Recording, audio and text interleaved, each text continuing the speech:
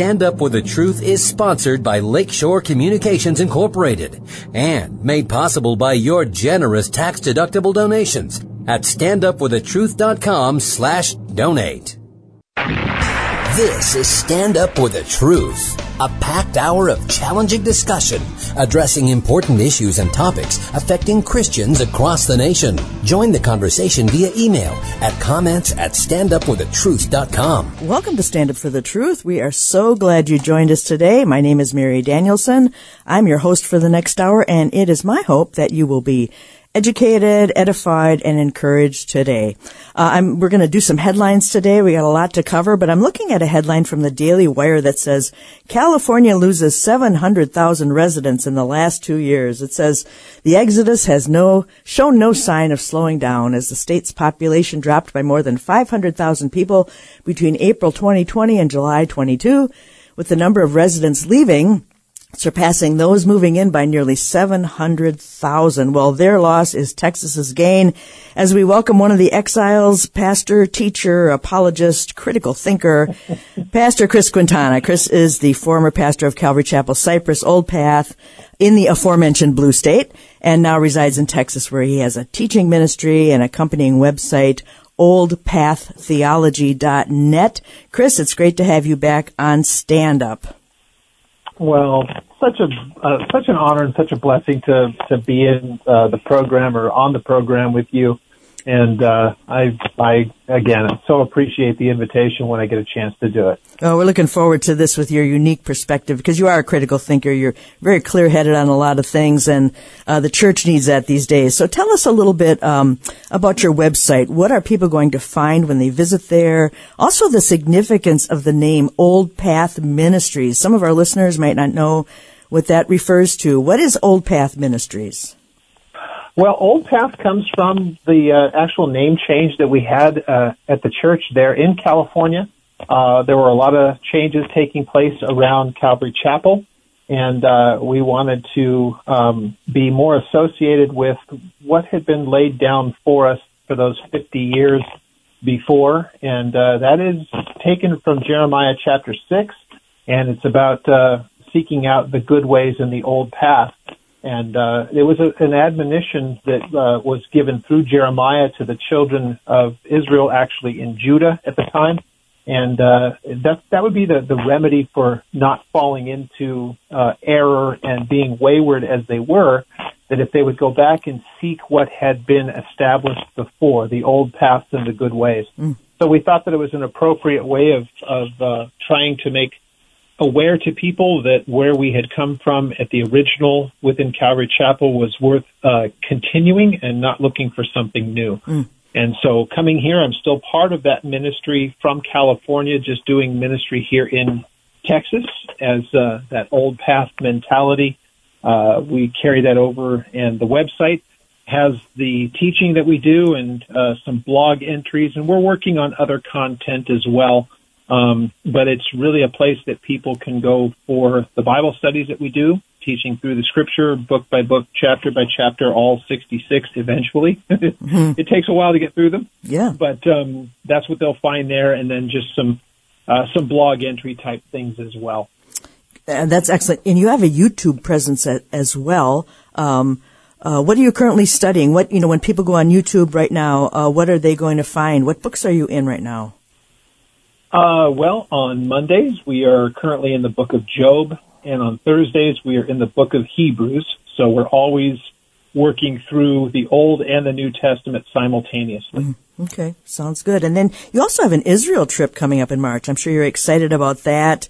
What do you consider your personal highlights when you go to Israel? What are you looking forward to the most, and what are you looking forward to showing the people that are coming with you? I haven't been there in a long time, so I know archaeologically at least there are a lot of changes that have gone on. But what are your personal highlights when you go to Israel? We go to a very obscure little place as our first stop, and it's a place known as Antipatris. And people that are kind of Bible geeks might recognize the name of that as the location that Paul was taken to as an overnight from his arrest in Jerusalem on his way to Caesarea. but it has a lot of other biblical significance. And so you can see Roman ruins there. You can see it was a place that the Egyptians had a presence because it's along the Via Maris. And so it just is a place that through the ages had been significant. It was a place where the Philistines gathered before they went to make war against Saul, where he ultimately died at Gilboa. Mm-hmm. And it's really interesting because it keys in on a number of other places that we'll be seeing in the trip. Of course, the places around Galilee are incredibly significant. Capernaum among them, and of course, Dan and Caesarea Philippi up in the north.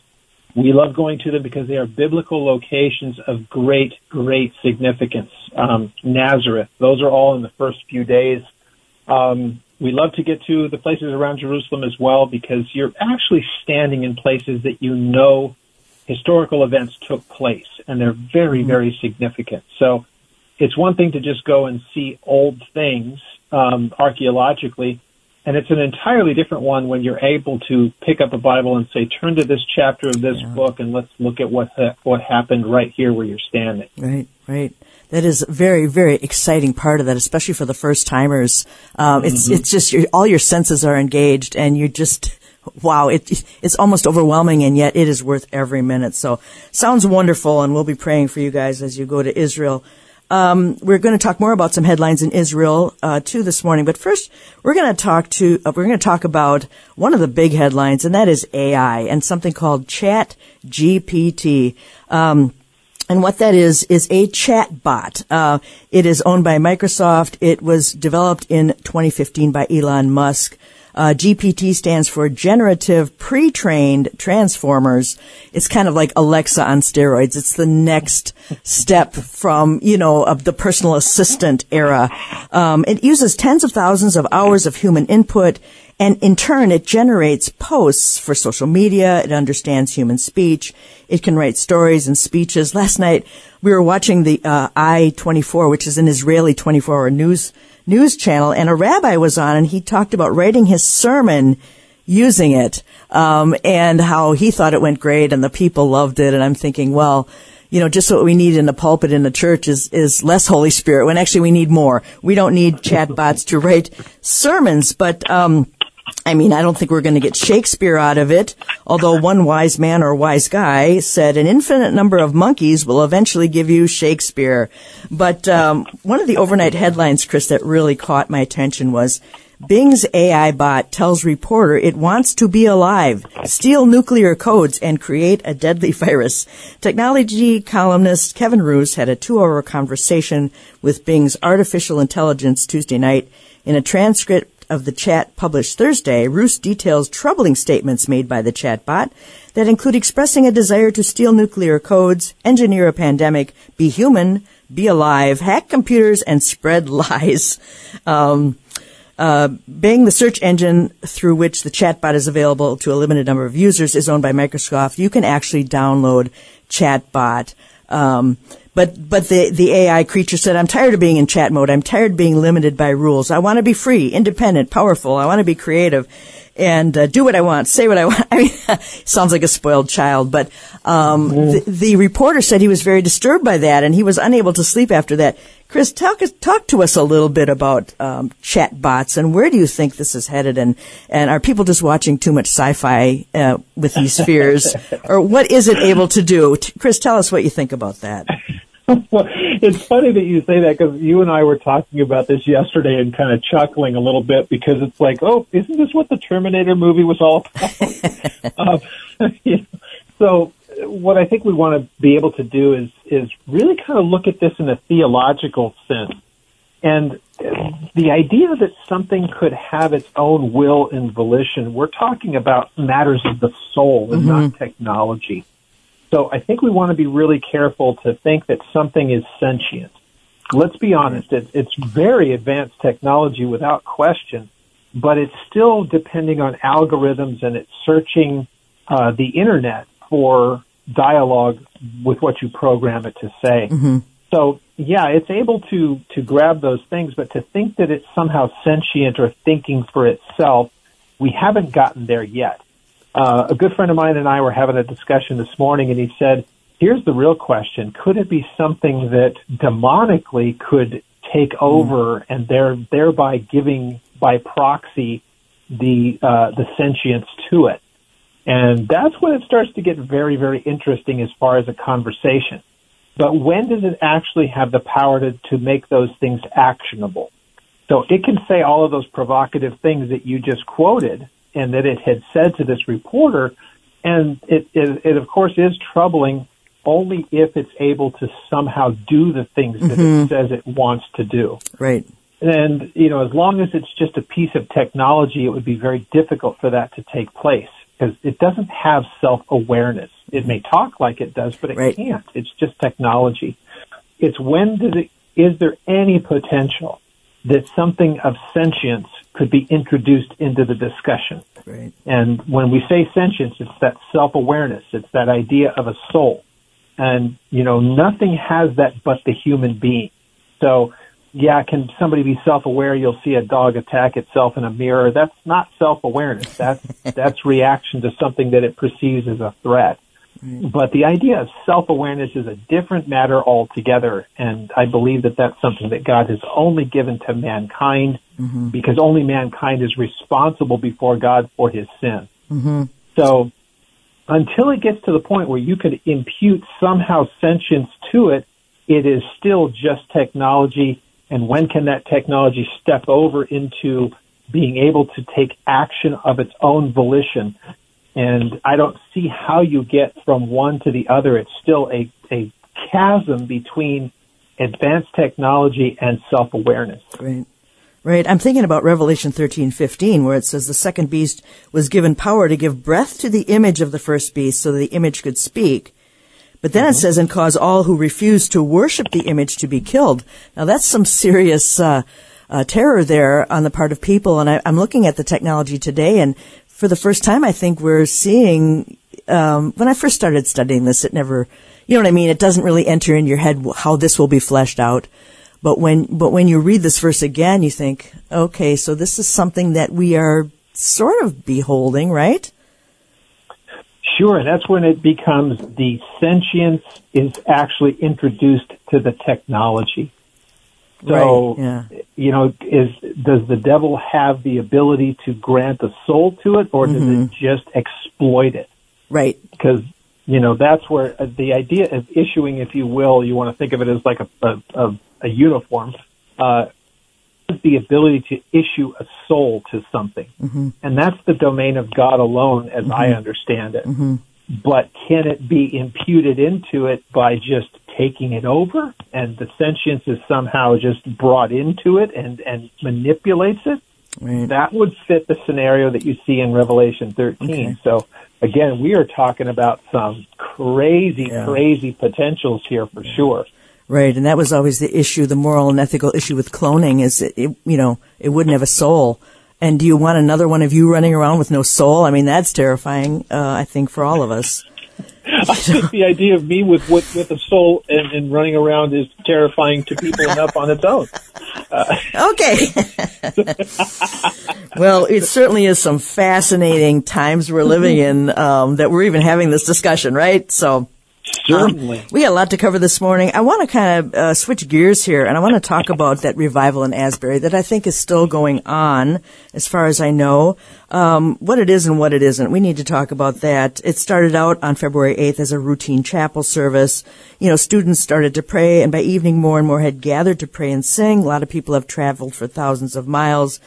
And, of course, social media has racked up millions of views. Is it a revival? Chris, what are your thoughts?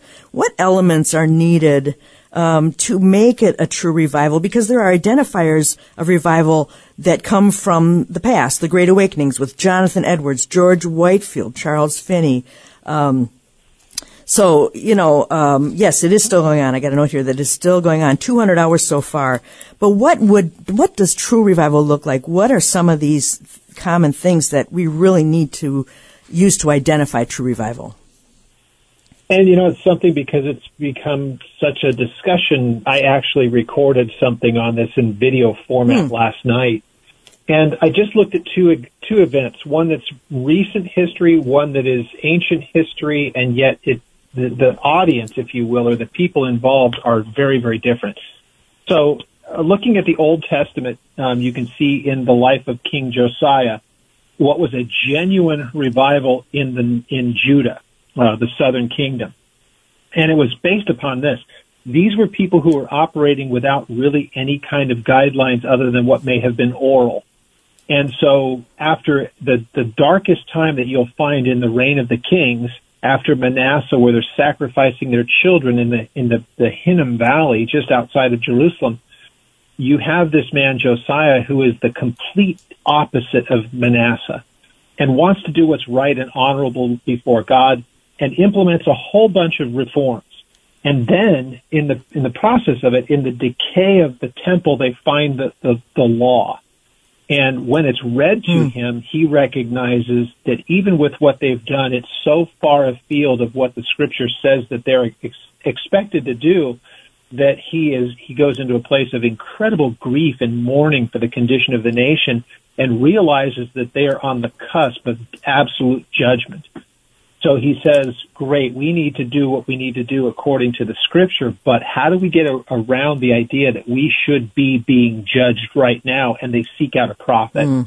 And they ask, what is going to happen to us because we have offended God, and rightfully so, we are going to be judged.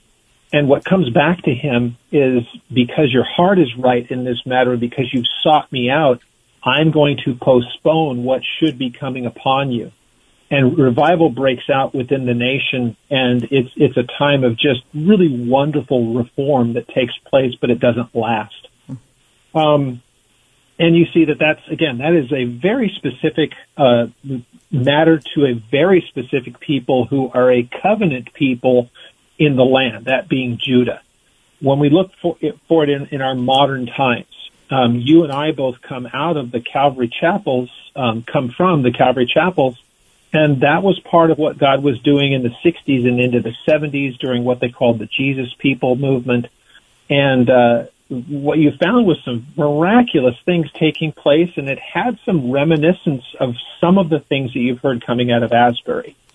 But with Asbury right now, there's no way to tell for sure what this is going to be because it's only a week old. Come and talk to me in 6 months. Talk to me in a year. And then we'll see if it becomes something that affects the entirety of the society like the Jesus People movement did. And the fact that you and I are able to discuss these things 50 years after what God was doing around Calvary Chapel shows that it really had legs, if you will. It's continued on, and the fruit of it still remains to this day. But how many revivals have we heard about in the last 15 years that just happened? There was a lot of excitement and hype, and then they fizzled. Right. Is this going to be another one of those, or is there some real staying power to it because it's a work of the Lord? Only time will tell. Right. And the fruit will be evident in time. Right, and it shouldn't be where one person or group takes the glory for starting it either. I mean, I wrote down a few terms or things, markers of true revival that may have been true a couple hundred years ago, and I think these are still true today. There should be, number one, a tangible sense of God's presence and awareness of His holiness and majesty, and God coming down to man, but the holiness aspect for sure, and conviction. Number two, a work of the Holy Spirit, and like I said, conviction and repentance. Number three, numbers being added to the church, true converts, not false converts, but true converts being added to the church and discipled. Number four, powerful preaching of the gospel, right? Faith comes by hearing, so there should be a lot of preaching of the gospel. And then number five, fervent prayer. And I think that these are what do you think about these markers? Are these things that we should be looking for in a modern day revival? Yes, and you're going to find, if we want to try to look at a modern version, like I was mentioning, that happened just in our fraternity of churches, if I can call it that, you had the evangelism and the personal repentance and the prayer and the worship and all of those things, but you also had this guy that didn't look the part. We know him as Chuck Smith, who was making disciples because there became a time of saying there needs to be also an obedience to the Word of God. And the way that happens is the discipleship that takes place when you begin to not only study and read the Word, but apply it directly to your lives. And that's really what sustains it, because the emotion and the excitement and the evangelism and all that, that's wonderful. But once a person is saved, where do you go from there? You don't keep getting saved, and you don't work on emotion, and it's not going and kneeling before an altar time and time again. There's something much more full in this, that people need to move on from that infancy of salvation and repentance to the maturity that comes from the exposure to the Word of God. Mm-hmm. So, that you're a great example of that.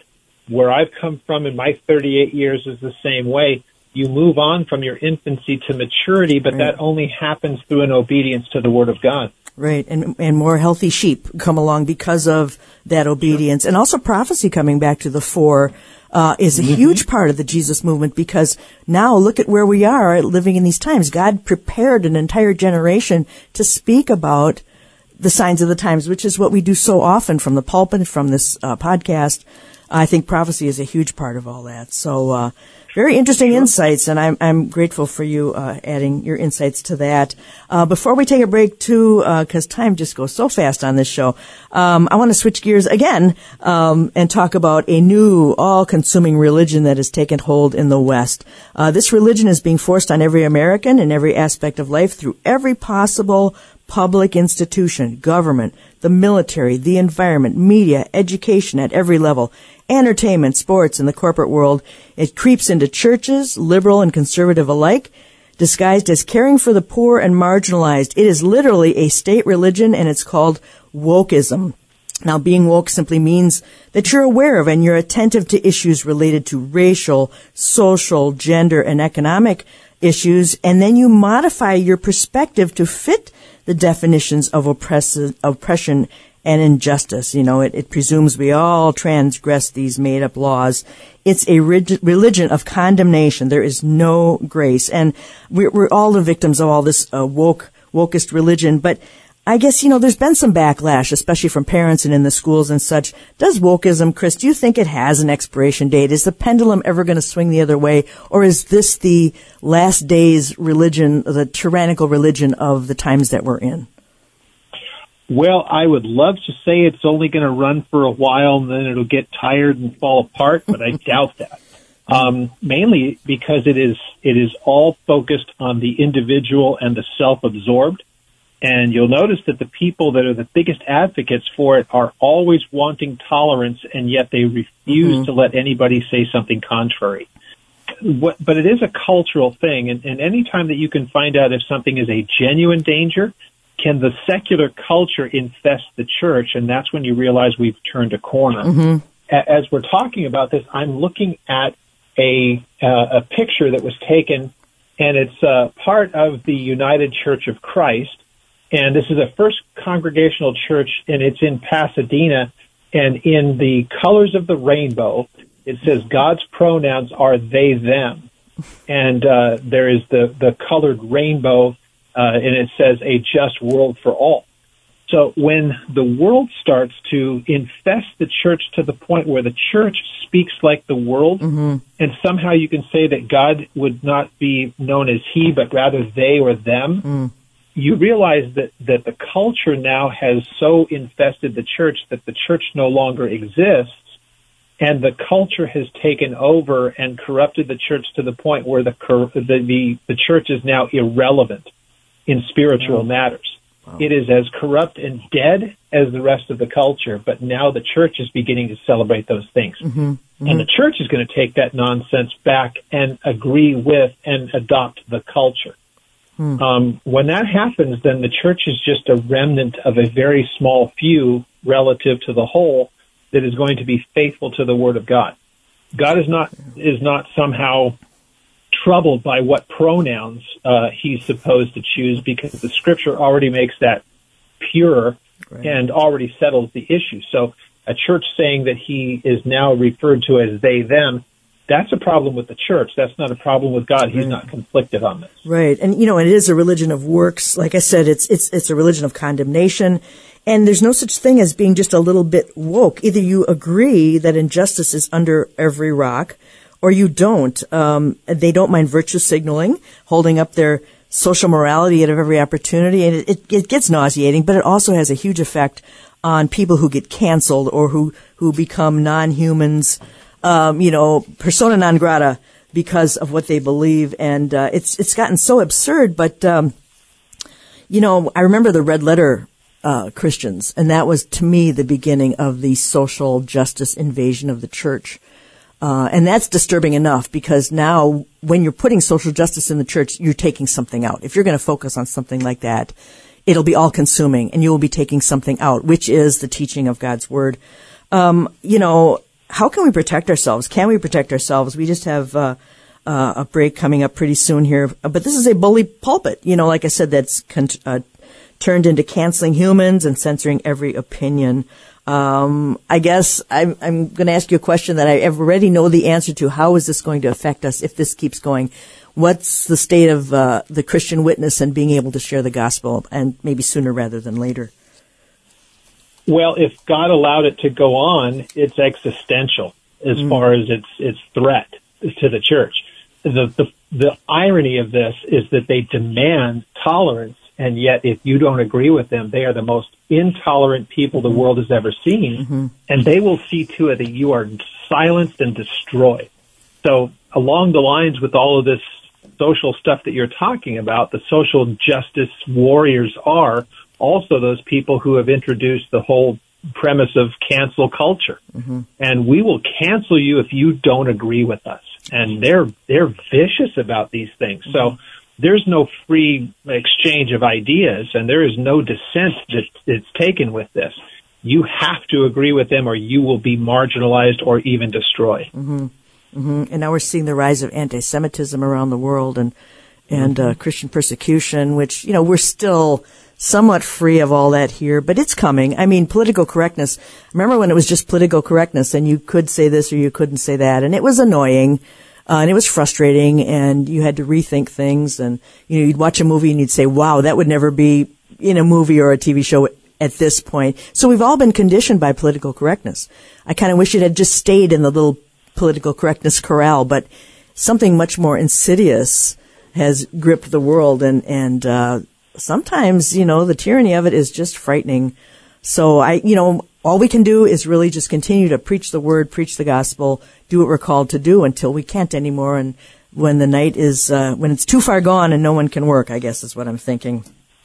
So I have no doubt that we get there eventually because the scripture says so. It's just surreal that it's happening in front of us, and you just think, how do you put this back? Or like they say, the toothpaste, how do you put it back in the tube? I don't know that you have to, because somebody's going to be around when everything that God said would take place in the end times takes place. So why not us? Take a look around and ask yourself the very simple question: is what we're seeing in front of us unprecedented? And then secondly, does it fit what the Bible tells us will be the conditions of the end? Right. And we don't have to be gloom and doom, sky is falling people. Let's just be pragmatic and take a look at the scripture and say, does it fit? Right. Right. So we really shouldn't be surprised. If you're going to have a global government, a brutal global government, you're going to have what's acceptable to do and not to do on every single level. And that includes speech, behavior, and all that sort of thing. So we should expect it. I think we can be ready for it. To some degree. I don't know, but, we'll see what happens with all that, but I do believe that Christians just need to be aware that this is going on. We're going to have a break pretty soon here. When we come back, I want to talk about Israel. I want to talk about a world government summit in Dubai right now. If we have time, I'd like to talk about the train derailment. I know a lot of people have probably heard a lot of what's going on over there in New Palestine, Ohio. But I think there's something a lot more scary underneath all that. And maybe some other things that come up. I think like I said, the World Summit is a very interesting thing. Some quotes are being given that are kind of fascinating by Elon Musk and Klaus Schwab. And so basically we're just going to continue to talk about the PLO and the money that they're being given. And, well, there's so much going on. So after the break, we'll be back and explore a few more of these things on Stand Up for the Truth with Pastor Chris Quintana.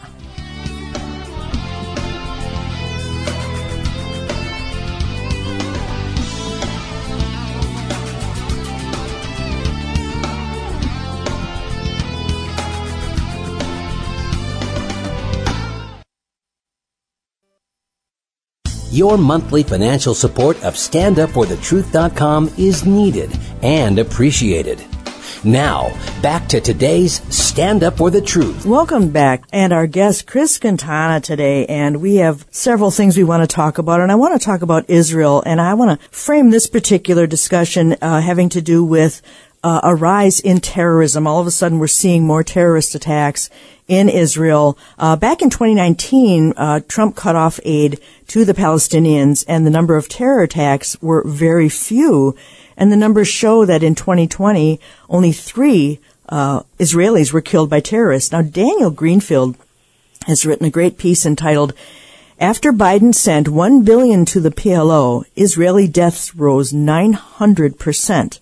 In 2021, the Biden administration restored aid to the PLO, and lo and behold, terror incidences shot up each month to 130 that April in 2021. By the end of 21, there was a 400% increase in deaths in Israeli areas. Now, in January and these 2 weeks of February 2023, 10 Israelis have already been killed. So what exactly is being financed by our $1 billion in taxes that end up in PLO pockets? Now, it wouldn't go for murdering Jews and supporting the families of those who are in prison for murder, would it? Well, here the article says, the subtitle here says it cost $10,000 to kill a 6-year-old boy, and the terrorists have the money. What the media has tried to portray the terrorism as lone wolf attacks, they're crowdsourced violence of the kind that Al-Qaeda and ISIS helped innovate. But the PLO's version is unique through its what they call pay-to-slay program, which rewards terrorists, regardless of their formal affiliation, including ISIS and Hamas members, with salaries and payments for their families. Terrorists are paid based on the length of their prison sentence. That means successful killers can earn $2,000 to $3,000 a month in part of the world where the average salary is $700 a month. It's 5 times more profitable to be a terrorist than a teacher. Chris, can we just talk about this? This is $1 billion to the PLO. I know that we've been funding them, but $1 billion? What sayeth thou, Chris? Well, I think there's two parts to this. It isn't as though without the U.S. funding that they wouldn't have discretionary income to do this, because the other countries, especially like when you look at Gaza, per capita, it wasn't all that long ago that they received more aid than any other group on the planet. Now, the Biden administration is spending just insane amounts of money sending it to Ukraine, but I think what you have is not only the actual real dollars, but the subliminal behind it is saying to the quote Palestinians, it troubles me to even use the term, but what that means is that you have a tacit approval of whatever they'll do with it because we're sending the money to them, and there won't be any repercussions for what they do with it. Right. That's what is being shown here, and I don't think that most people realize that. By saying you'll give a terrorist organization money also means that whoever's sending you the money knows exactly who you are, and it gives approval to it. That should be insanely troubling to us because of the verse that we know from chapter 12 and the promise made to Abraham that he would bless those who bless and that he would curse those who curse. So in essence, what we have is our approval and our sending of money to terrorists who are now using that money as license to do what they're doing with the approval of our government by proxy, whether we realize it or not. That's being done in our names, and God takes notice of it. That's a terrifying concept. It really, really is. And to put a price, with the subheader here, it costs $10,000 to kill a 6-year-old boy. We don't think in those terms. I mean, we understand the war that goes on over there, the spiritual aspect of the war, and yet we've given Iran how much money was included in that Iran deal in 2015 with Obama. And to actually put $1 on a human life just kind of brings it home in a slightly different way. And it's just to think that our government doesn't think twice to give all this money to people that clearly have a death culture and a death agenda. To me, it's just mind-boggling, and one of the reasons I wanted to bring it up is so that people understand. And these are our tax dollars. I mean, wouldn't it be great if we could have a say where those things go? And this is the thing that, again, I don't think people really genuinely understand, that there's a celebratory way that people view these things in the other parts of the world. Just remind ourselves way back when, after 9/11.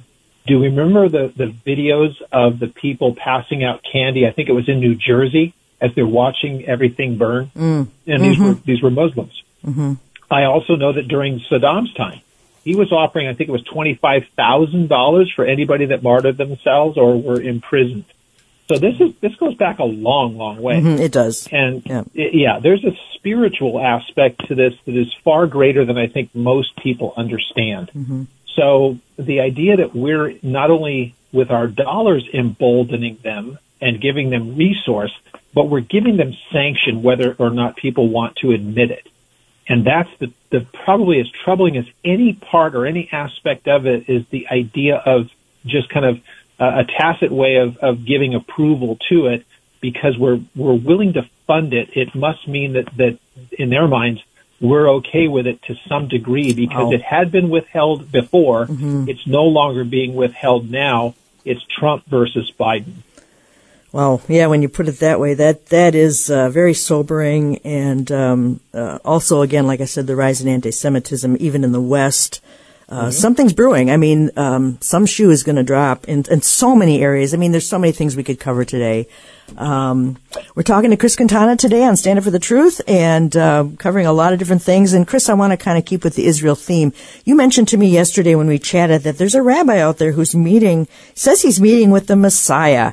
That's interesting. What kind of snapshot is that? What are they talking about? Besides just redemption, I know they're looking for their Messiah there, longing for him. What's your take on that? Can you tell us a little bit about that? Yes, I know I sent this over to you. And while we're talking about Israel, I'll just throw this in real quick. I know it wasn't what we were going to be talking about, but I have this very strange feeling that this will be my last trip that I'll ever make there.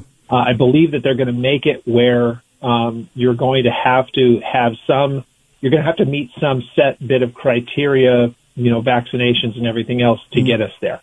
Okay. And if that's the case, there's going to be digital passports and everything that they're talking about. And we wouldn't be going back probably until 2025 if the Lord still has us here. So I have this sad feeling that this will be my last trip. So actually, if anybody wants to go, you still got time. Get a hold of me right away. Oh, wow. But, okay. This is something that I think is interesting because this rabbi says that he's already holding meetings with Messiah. And what really struck me in all of this, and I sent this to you, he mentions the Gog and Magog war.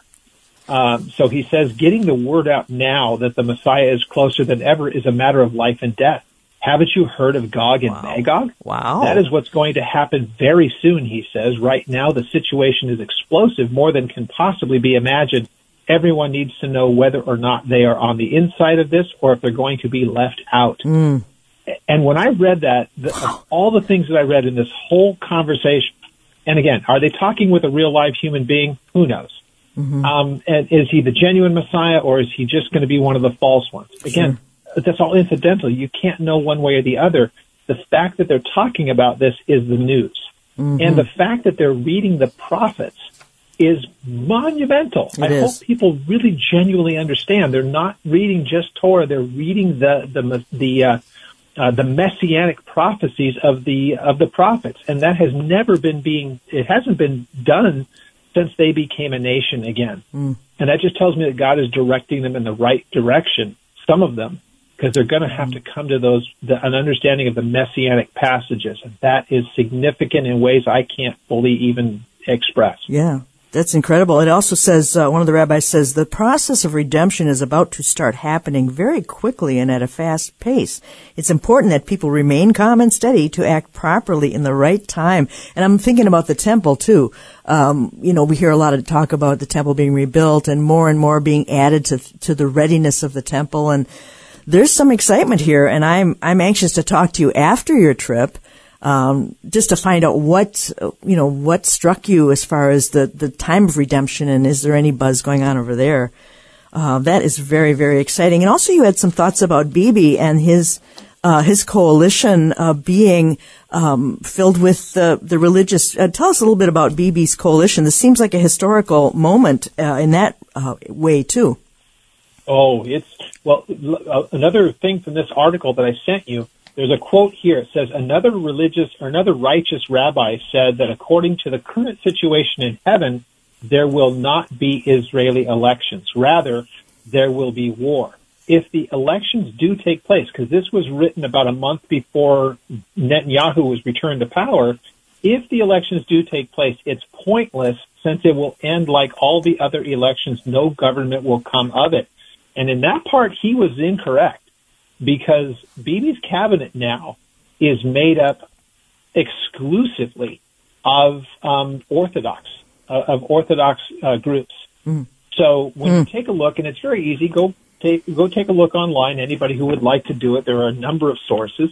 You can find out who is in his governing coalition, and they are all Orthodox groups within the Knesset. Wow. So he doesn't have the problem of trying to, other than people who may be part of his Likud party, who may be more on the secular side, those people who joined his coalition are all varying degrees of the Orthodox community. So he doesn't have a splintered group of people from the hard left or from the moderate wings of groups. Likud is pretty center right and very, very much complementary of the Orthodox groups, and that's who makes up his entire coalition. Wow. So it is fascinating when you stop to think of it in those terms. That seems very significant to me. Of course, they're all saying it's the farthest right government in Israel's history. Well, when everyone is so left, anything to the right is extremely right. I mean, let's just talk about degrees here, right? Exactly. And the fact that he got in again, to me, that has to do with God having his man in place to maybe go after Iran. I think there are some incredible challenges coming up for him. We need to pray for him, pray for the peace of Jerusalem. And wow, such exciting times. I'm going to move on here a little bit. There was a, could I just real quick say something? Yeah. Something else I sent to you right after he became the prime minister again. He said Israel must secure its prophetic fulfillment. Ooh. This is what Netanyahu said, and he acknowledged God's hand in his election, and the need for faith is part of this article that I had posted. But also that Israel must actively fulfill its prophetic calling. Wow. That's Benjamin Netanyahu saying that. Wow. So when he says that, it's so interesting when you see the people who are his opposition, like from Ehud Barak and others, they're using the same kind of nonsense, slogans that we hear. He's a threat to democracy. This is new fascism. It's the same template that they used here. Yeah. It's almost as though they were reading from the same script, which they are. Yes. So, but him saying that is just beyond fascinating, because what the rabbis are saying and what Netanyahu is saying and who is in his coalition just tells you we are at a much different time than we've ever been before. Yes, agreed. And I've been reading his autobiography too, and that's a fascinating read if anyone's interested in that. So I appreciate your insights on that. This past week there was a World Government Summit in Dubai. And Zero Hedge has a headline, Civilizational Collapse? Musk warns World Government Summit against too much world government. Okay, so I'm thinking, okay, Elon, do you get the theme here? And will you be invited back again? Because he's basically saying, civilizations come and go, and they have for all of history, and separate civilizations are a good thing, which of course, I guess he's not opposed to having borders and letting history play out. So he's not your typical world government speaker. But I want to compare this to what Klaus, the Great Reset Schwab, who hates gas stoves, recently said at this very same conference. He said, get this, we will soon have black swan events that will bring endless surprises to the world. And my ears perked up and I said, what did he say? What is a black swan event? Get this. It's an event that comes as a surprise. It has swift, major, widespread effect, and it is rationalized or explained away after the fact, like an economic collapse, a war, a September 11 attack, or, like the removal of the church from the world scene. That would certainly qualify as a black Swan event. And again, he's talking about his agenda. He doesn't mind telling you what he thinks is coming. I mean, never mind that he said we will be multiple Black Swan events. But as soon as I found out what it was, I mean, we're close, right? I mean, I presume that Jesus is coming very soon. I've been thinking about it every day. Of course, I always have. But does that sound a bit like the rapture to you, Chris? It would. The rapture would be a perfect example of a Black Swan event, really for would. sure. And if I could say one thing, can we just be honest? Klaus Schwab is not a real person. He's just one of the James Bond villains that never got out of character. Okay, and I agree with that. The thing about it, most people need to realize the World Economic Forum has been in existence since the early 70s. Mm-hmm. It's not just some recent thing. So, as we know with all these types of people, they play the long game. What we see now in front of us with the Great Reset and everything that's taking place is setting up for these events. And I don't think that they have the slightest idea how much they are being used in these days, just puppets on a string, because this is an eschatological matter. Yeah. That's the important part that we should recognize from this. So they're just playing out the string, and none of this happens unless God says, now is the time. These things will begin to unravel, and they're just the people that are being used to make it come to pass. Right. So for the people who are listening, don't be troubled by this. Right. Just recognize that I don't care how far up the food chain you go. Find me the 10 most prominent people on the planet who have more power than anyone else. Give me those top 10, and they're still just puppets. They're just doing what they're programmed to do, and God is ultimately in control, so don't be troubled. Right, absolutely. The people plot a vain thing, right? And what does God do? He laughs. I mean, I love that. You know, and I remember when I first started to study prophecy in earnest, I'd go to the public library and look things up, and there was no internet, okay, so I had to dig and dig and dig. But there was a Time magazine right around the time that a major EU treaty was coming along called the Maastricht Treaty. And the cover of the Time magazine, because I read Revelation 17 about the woman on the beast, is a woman on a beast. And she's holding the European flag. It was Europa on Zeus and all that, and the whole mythology of it. And I'm thinking, if God wants to send a message to me or us, here, you know, in 1991 or whatever, and I've read Revelation 17, and I'm thinking, do these people know what's on their coin, what's on their stamps, what's on the cover of Time magazine? I mean, like you said, they're just being, God is in control, and all that to say, and He is bringing these things about. He will bring these things about, and like you said, do not be troubled. Do not let your heart be troubled, because God surely is in control. So thank you for that, Chris. We have a listener comment. Someone wants to know the best way to contact you about the Israel trip. Right at our ministry website, it's oldpaththeology.net, and there is an email link that's there, and you can contact me. What you're going to find, I might as well just say it. I'm going to tell you we're a month away, so they've got to buy plane tickets, and they've got to do a number of things. You've got to have a passport ready to roll. But, you know, you've got to get hotels, and you've got to get all that stuff put in place and get it all approved to make sure that you've got a reservation. So I would need to hear from the people like today and get these things rolling out in the next day or two. So it's very, very urgent that they do it. But if we can jump those hurdles, get you a plane ticket that's, you know, within the price range, and make sure we got an extra room and all that stuff, we'll take you. And it'll just make sure you're ready to be tired by the time it's all over, because it's a pretty frenetic pace. Yeah. How many days total have you got, Chris? It's 10 days on the ground. 10 on the ground. It's a day in and a day out. So it's 12 days total. About 30 biblical locations that we go to in those 10 days, plus other ones that are not biblical. You know, like you're not going to take out your Bible when we go to Yad Vashem, their Holocaust museum. Sure. You know, those are additional things. So there are other places that we go to, but if you want to have a Bible study and know why you're standing in an area, we got about 30 of those. How exciting. I remember my trips. They were wonderful. So, Chris... it's changed so much since you were there. Yeah, I know. City of David and all that. I can't imagine. And, I don't even want to think about it. But I do go on YouTube sometimes and look for videos like that to see what the latest is. And Wonderful memories of that. We're kind of winding down today with Chris Quintana. I just want to mention the train derailment. I just have a couple minutes here. It's an ever-evolving narrative. There could be a lot of human damage that takes a lot of different forms. But these chemical cars with their 500,000 gallons of vinyl chloride, and the EPA bureaucrats, who made these decisions to blow all these up. There could be so much that takes place in the next months and years. They're trying to figure out how to avoid an environmental disaster on the level of a Chernobyl. Chris, we talked about that, or a Love Canal.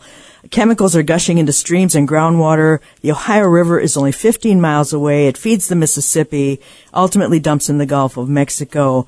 They exploded it, and they vented the chemicals. They also ignited them. They said, quote, they warned people to expect something loud and visible.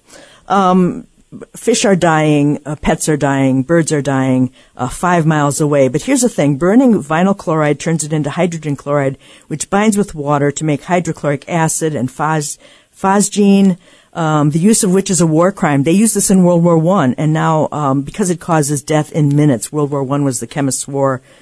They're offering to test wells and drinking water. Would you trust the government to test your well or your drinking water? I certainly wouldn't. But it points to a lengthy nightmare of life in Ohio. Other derailments have happened too since then. And you know what I'm taking away from this is that how easy it is to poison an entire locale and cause this kind of upheaval. That's a little bit scary that it is so easy to bring these chemicals out. Chris, what do you think about what do you think is going to be the end game? Do you have any ideas of what we're looking at here with this nightmare?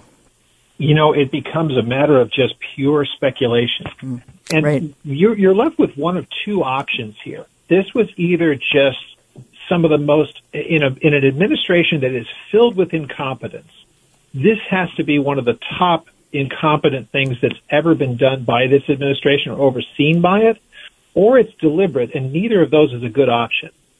Mm-hmm. Now, something that was chilling to me, and you and I talked about this, there are people that are talking about, I know Erin Brockovich's name's been brought up because she is very famous in this whole thing. But if you try to make this some class action litigation, that is a horrible idea. And I heard somebody say this, and it just was chilling to me. And he said this. He said, this is along the lines of the people, the first responders who were injured from the chemicals in 9/11. And there needs to be a government fund put together to take care of what will be absolutely the inevitable fallout in the health of people for the decades to come. Wow. And don't do it as a class action because that money just goes to the lawyers. This needs to be a fund set up for those who will be having to deal with this for decades. Wow. And when I heard that, I just thought, that is terrifying to consider. That this was done, and this was their best solution that they came up with, is basically to poke holes, let it collect in pools, and then light it on fire. Yeah. You just have to say it's either such a nefarious thing that they did, knowing that this would end up killing people for a generation, or it's just such incredible incompetence that nobody thought that this would be the fallout. Mm-hmm. Mm-hmm. When you think about too, now there've been over 100 food plants that have been destroyed, and there's just so many mysteries, quote unquote mysteries, and we may never know the truth of all of this, but something wicked is coming our way, and it could take this kind of form. It could be famine. I mean, we don't know what's around the bend, obviously, but we live in very unique times, very strange times. The church is still here for a reason. And we just got to keep doing what we do until the Lord calls us home, because we're not there yet. So there's a lot to do, Chris. Closing thoughts on encouragement for people in these difficult days? Yeah, and it's one that we should always keep in mind no matter what it is. The one thing is that you and I both know this because we've watched it over and over again. There are things that will make us raise our eyebrows and go, you've got to be kidding. Mm-hmm. Nothing should shock us or nothing should surprise us, but you still are shocked sometimes when you see it come to pass. Mm-hmm. Just remember, God is never in that place of going, wow, I didn't see that come. Mm-hmm. So if that's the case, then we are always at the same time having to remind ourselves, nothing happens without His notice. Yep. And if it cannot happen without his notice, he doesn't. That means he also has a contingency in mind for his people. And so that doesn't mean that we might not have to go through horrible things. Yeah. People that are believers in him go through horrible things every day. Yeah. But ultimately, he's never taken by surprise, so we should not be in a place of panic. Right. He's in control. Thank you, Chris, so much for being our guest today. OldPathTheology.net. Next week, coming up on Stand Up, David's back on Monday with headlines.